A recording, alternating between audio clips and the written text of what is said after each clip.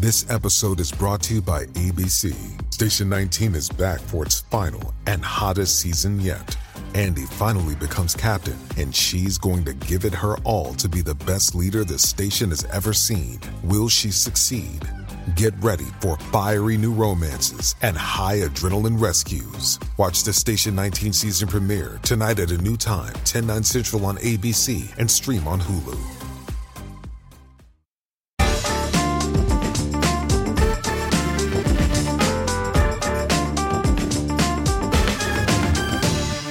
Hello and welcome to the Bunker Daily. I am your host, Alex Andreou.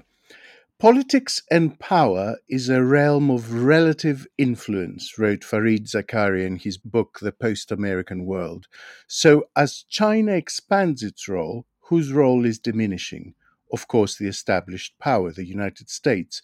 It's not possible for two countries to be the leading dominant political power at the same time, he concluded. Would it surprise you to learn that the defining Western trope about China as a sleeping tiger, with its implicit when, not if, mortal danger, is probably 2 centuries old, based as it is on something apocryphal that Napoleon Bonaparte may or may not have said?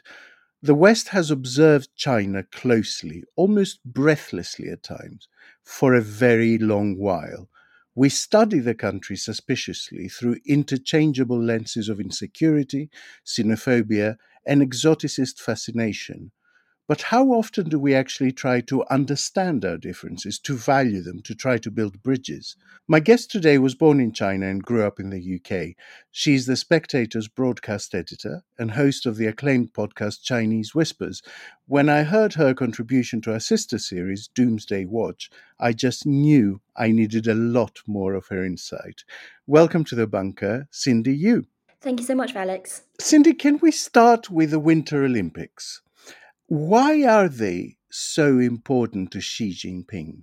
So I think historically, sports has always been a good way for a controversial communist government in China to bridge gaps, basically. And you can see that all the way starting from ping pong diplomacy, which is the sport that underlay the rapprochement between the US and China as China was coming out of the Cultural Revolution, where the ping pong teams of both countries, were very well received in playing a few friendly games. So in that vein, sports offers this non-political way of making friends, of showing off your soft power. And nowhere do we see that more than in 2008 with the opening ceremony, which was just an amazing feast for the eyes for over 4 hours. Very bank-breaking in terms of how much money they spent on it.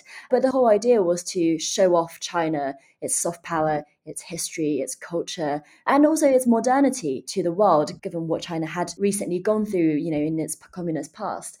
And so the Winter Olympics is a similar kind of task, except, of course, Winter Olympics never matter as much to the viewer. They have smaller budgets. And this particular one, China is in a different political space to 2008, which means that even sports isn't quite enough to get rid of the politics this time round. I was reading something she said when the bid for the game succeeded, and he explicitly sort of linked them to what he calls the great rejuvenation of the Chinese nation. This contains the implicit suggestion that what preceded his premiership was decline. Is that true? Yeah, I think the diplomatic Chinese way of answering that question would be not before he himself was at decline, but what he inherited was an upward trend under the Chinese Communist Party. What the decline was is a century of humiliation between the First Opium War and the Chinese Communist Party would say the 1949 communist takeover, which they call liberation of China. So that 100 years, that's a century of humiliation in official law. And that's what Xi Jinping is finalizing the rejuvenation of. So it wasn't particularly a dig at his predecessors in the Communist Party as such, because he would have said that they also led China on an upward trend. But I think if you ask a lot of Chinese people, they probably would date that upward trend from reform and opening in 1978, where China opened up its economy, rather than 1949. So it's a framing device. It's his equivalent of Make America Great Again. Exactly. And that again is really important. It's a nationalist call. Even though they're communist, they hark back to this Chinese nationalism, which is millennia old, and they're harking back to that, really. Now, the build-up to the Games internationally was dominated fascinated by the story surrounding the tennis player Peng Shuai, who appeared to criticize a party official of rape, then disappeared, then reappeared claiming most recently in L'Equipe that it was all an enormous misunderstanding. What do you think happened? I think what happened with her was that she had this on-off relationship with this former vice premier of the Chinese Communist Party, clearly a very important person. And it sounds like, and this is something that wasn't reported on much, but at the end of her statement, she says that you chucked me aside again. So it sounds like he broke up with her or was ghosting her. And that happened 2 days before the statement came out on November 2nd. So she had a tough breakup, basically. And she went on to Weibo and came out with this very emotional statement. But she probably didn't even quite realize what she was saying, because the way she described their first encounter or their reunion of their latest fling is pretty, non-consensual, I think, by a lot of people's standards. But maybe she never thought about it in those terms, and that's why she was able to be so candid about it. But she certainly, said things like, you brought me to your home after we played tennis, your wife was there, I didn't want to do this, I cried all afternoon. In the end, we did have sex. That doesn't sound consensual to a lot of people, I would say. Regardless, that statement went live, it went global, not least because of the feminist movement in China, which clearly saw problems with it. And as you say, Peng Shuai then disappeared for a little bit. And now she's saying, I never said anything about lack of consent. I never said anything about sexual assault. And my take on that is, yes, you didn't actually explicitly say the words rape or sexual assault, but, you don't have to use those words in order for what you describe to actually be those things.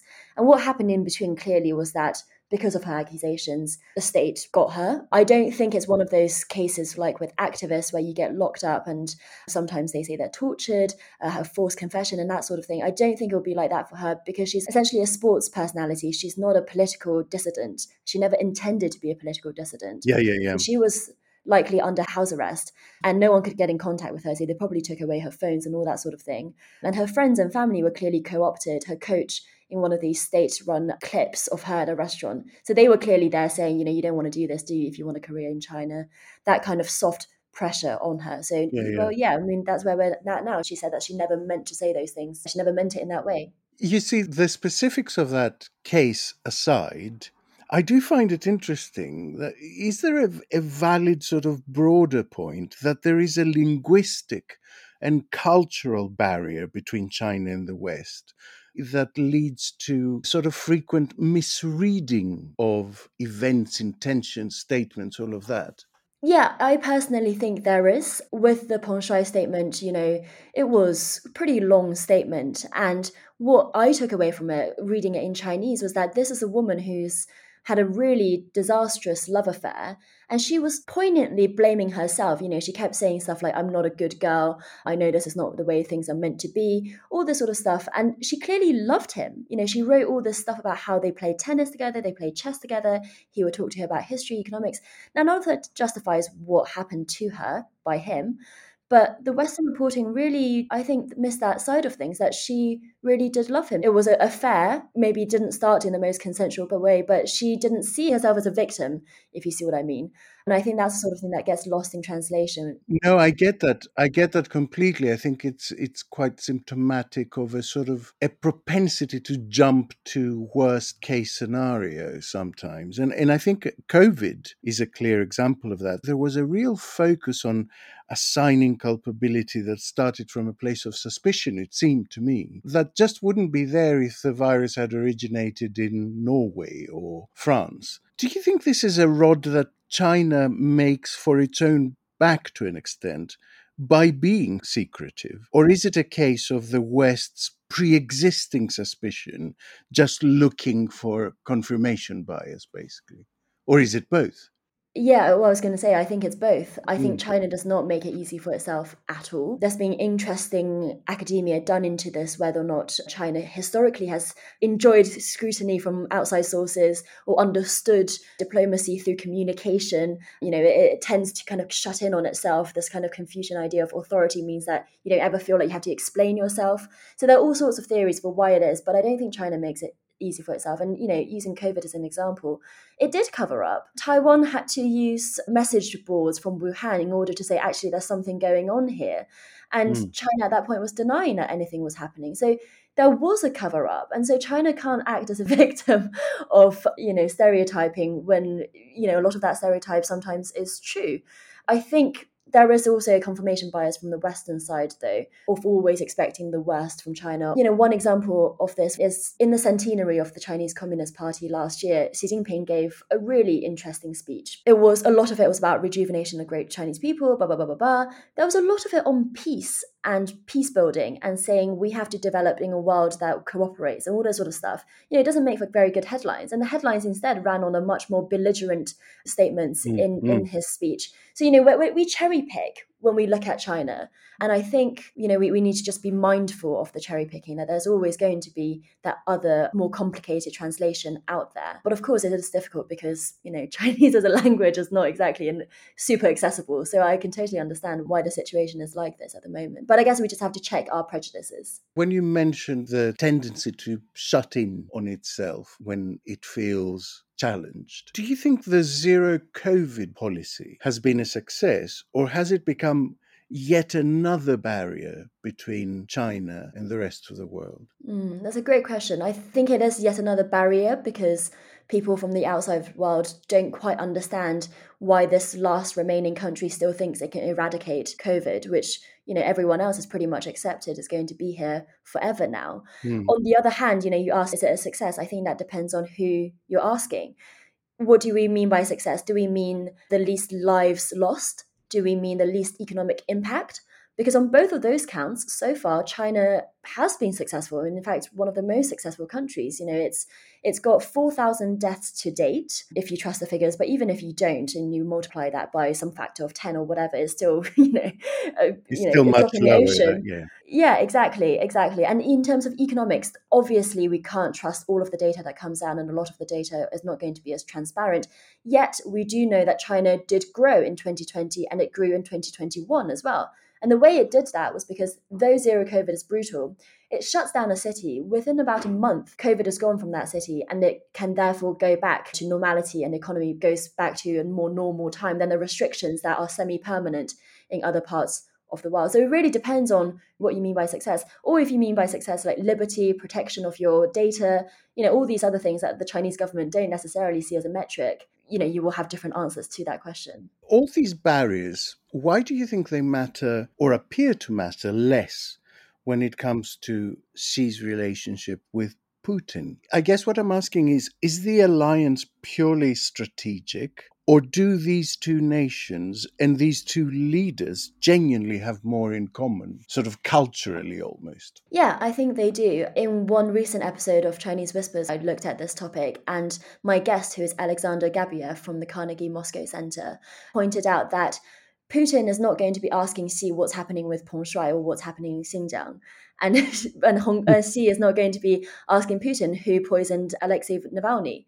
So, there are these things that those two leaders don't see as problems in how they're running their countries, that they share those values, not necessarily ideological values, just like a way of doing things that in the West we don't share. I think partly it's also, sometimes in the West we do share those values, but we don't like to say that we do. One example is espionage. China and Russia spy on each other because, they're not that close allies. But Putin understands, and I think Xi does as well, which is that great powers spy on each other. That's just what they do. I mean, what else is the intelligence community for?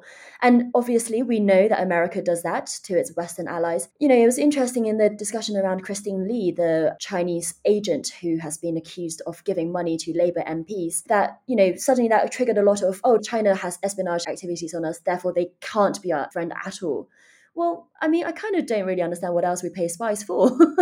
I think sometimes we need to recognize the values that we also hold. We just don't like to talk about it so much. Yeah, and the other thing I don't understand about that particular case is the accusation that Labour should have somehow known that this person's donations were coming directly from the Communist Party of China, based purely on the fact that this woman is of Chinese heritage, which I found really quite bizarre. Because what they're saying effectively is that you should treat a donation from anyone that looks Chinese, even if they are a British citizen, with suspicion. And that wasn't something really that was discussed at all.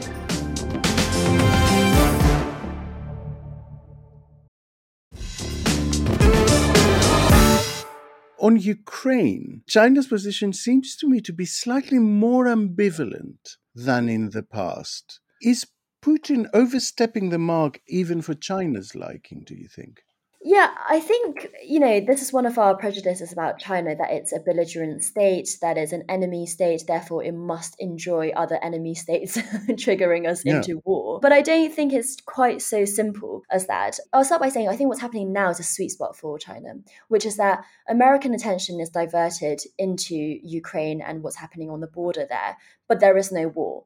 So it likes the lack of scrutiny from Washington, but China wouldn't actually enjoy a war. For one, because it would not want to divert any of its military resources to helping Russia. They're not at that stage of their alliance yet. Yep. It has other geopolitical priorities.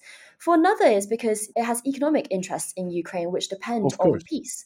So in the last few years, China has poured over $2 billion into Ukraine as a part of the Belt and Road Initiative.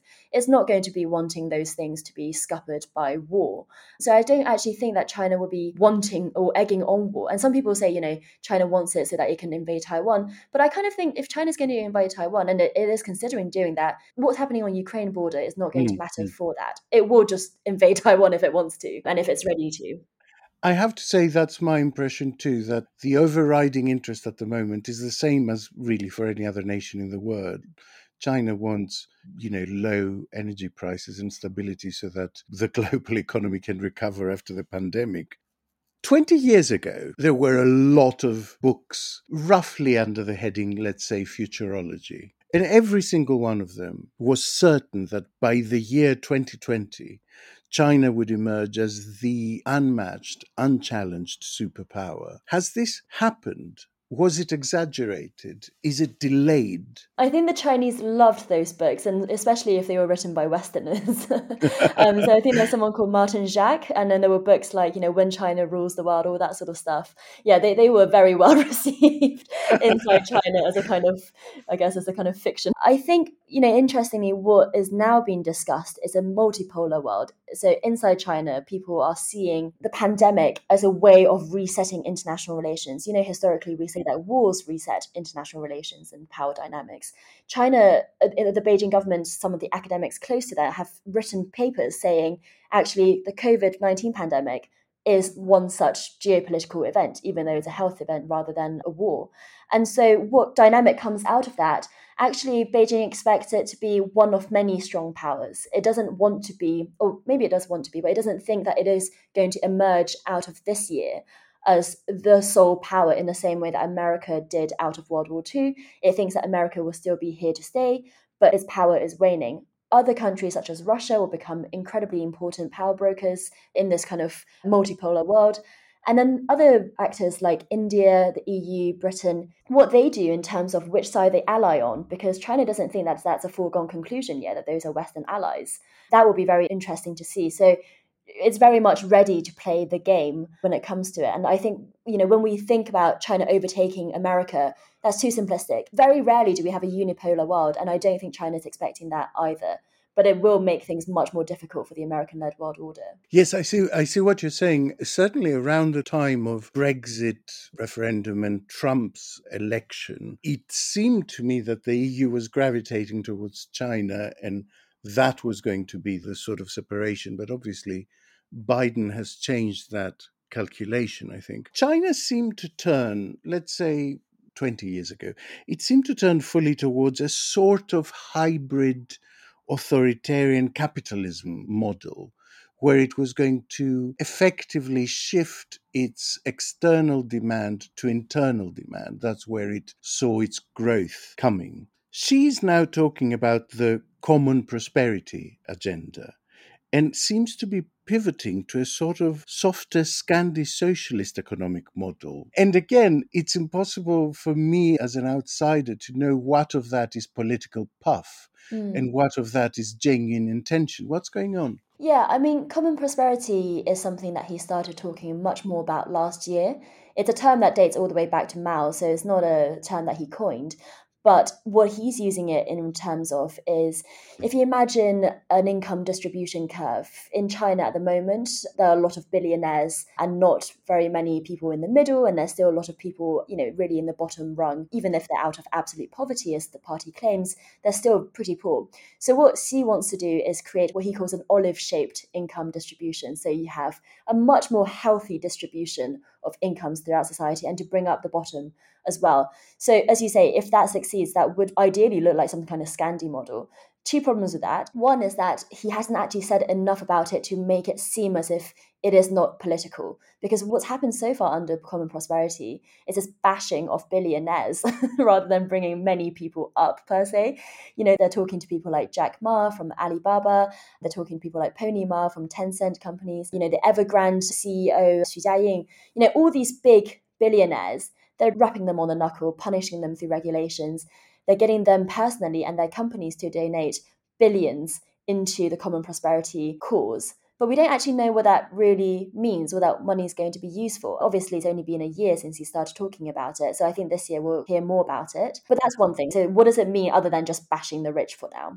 And the other thing is that, they need to be talking about more of a welfare state if that is what they're going for. If a Scandi system is what they're going for, they need to bring up that welfare safety net. And in China, actually, the safety net is very, very poor. In part, I think that's because you rely on your family members more. The structure of the Confucian society means that you're more likely to look after your parents even when they're old, and they don't need care homes and they don't need pensions as such because you've got a family structure there. But regardless, whatever it is, for the poorest in society, it is still a pretty tough life. And one thing that they could be looking at is household registration. It's one of those old policies where, to prevent hyper-urbanization happening too quickly, they said that people living in the city, born in the city, they have a right to be here, they have access to certain education, healthcare, whatever it is. If you're migrating into a city, you have to go through certain hoops in order to get those rights, and your household is not registered technically in the city, which means that sometimes, out-of-towners who are there for a job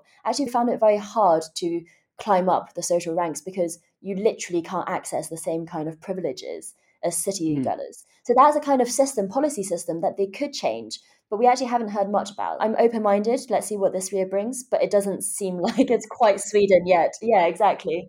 I'm very interested in what you were saying, because I have to say Greece is one of the EU countries that probably has one of the closest relationships with China. The two countries genuinely get along very well and have very close ties. And all the Chinese people I've met who have come to Greece to do business place this on the fact that the family unit is very strong in Greece and we respect our elders. And they see this as a real sort of cultural commonality. And Greece, of course, is one of the countries that during the financial crisis, which hit it very hard, the effects were not as extreme as anyone expected at the social level, again, because families kind of shrunk into single units, and there were entire households that were living off one pension, basically, to just revert to that model. China sort of borrows bits of economic systems from the West, but without the actual democracy that goes with them. Can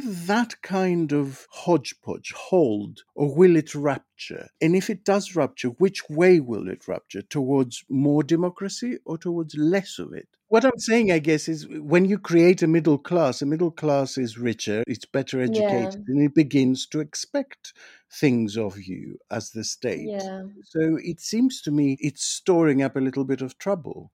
Well, I think that's what people were hoping for, in the whole 90s end of history kind of period, Yeah. right? But I think what's happening in China is that the middle class is pretty big, and yet a middle class political movement is not really there to be seen. Why is that?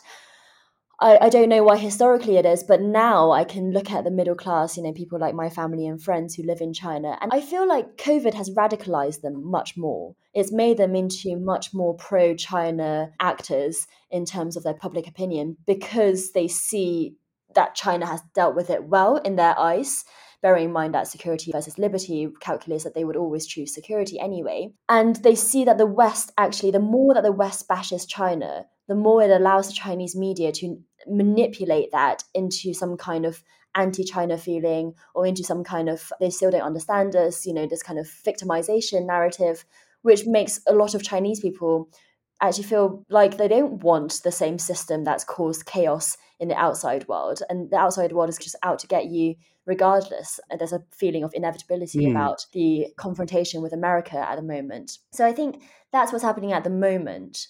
Finally, I was looking at something a sort of emergent Xi Jinping said in 2012 in Cuba. It was one of those rare, unguarded moments from him where he said, and I quote, "Some foreigners with full bellies and nothing better to do engage in finger pointing at us. First, China does not export revolution. Second, it does not export famine and poverty. And third, it does not mess around with you." Now, obviously, not all of this is true.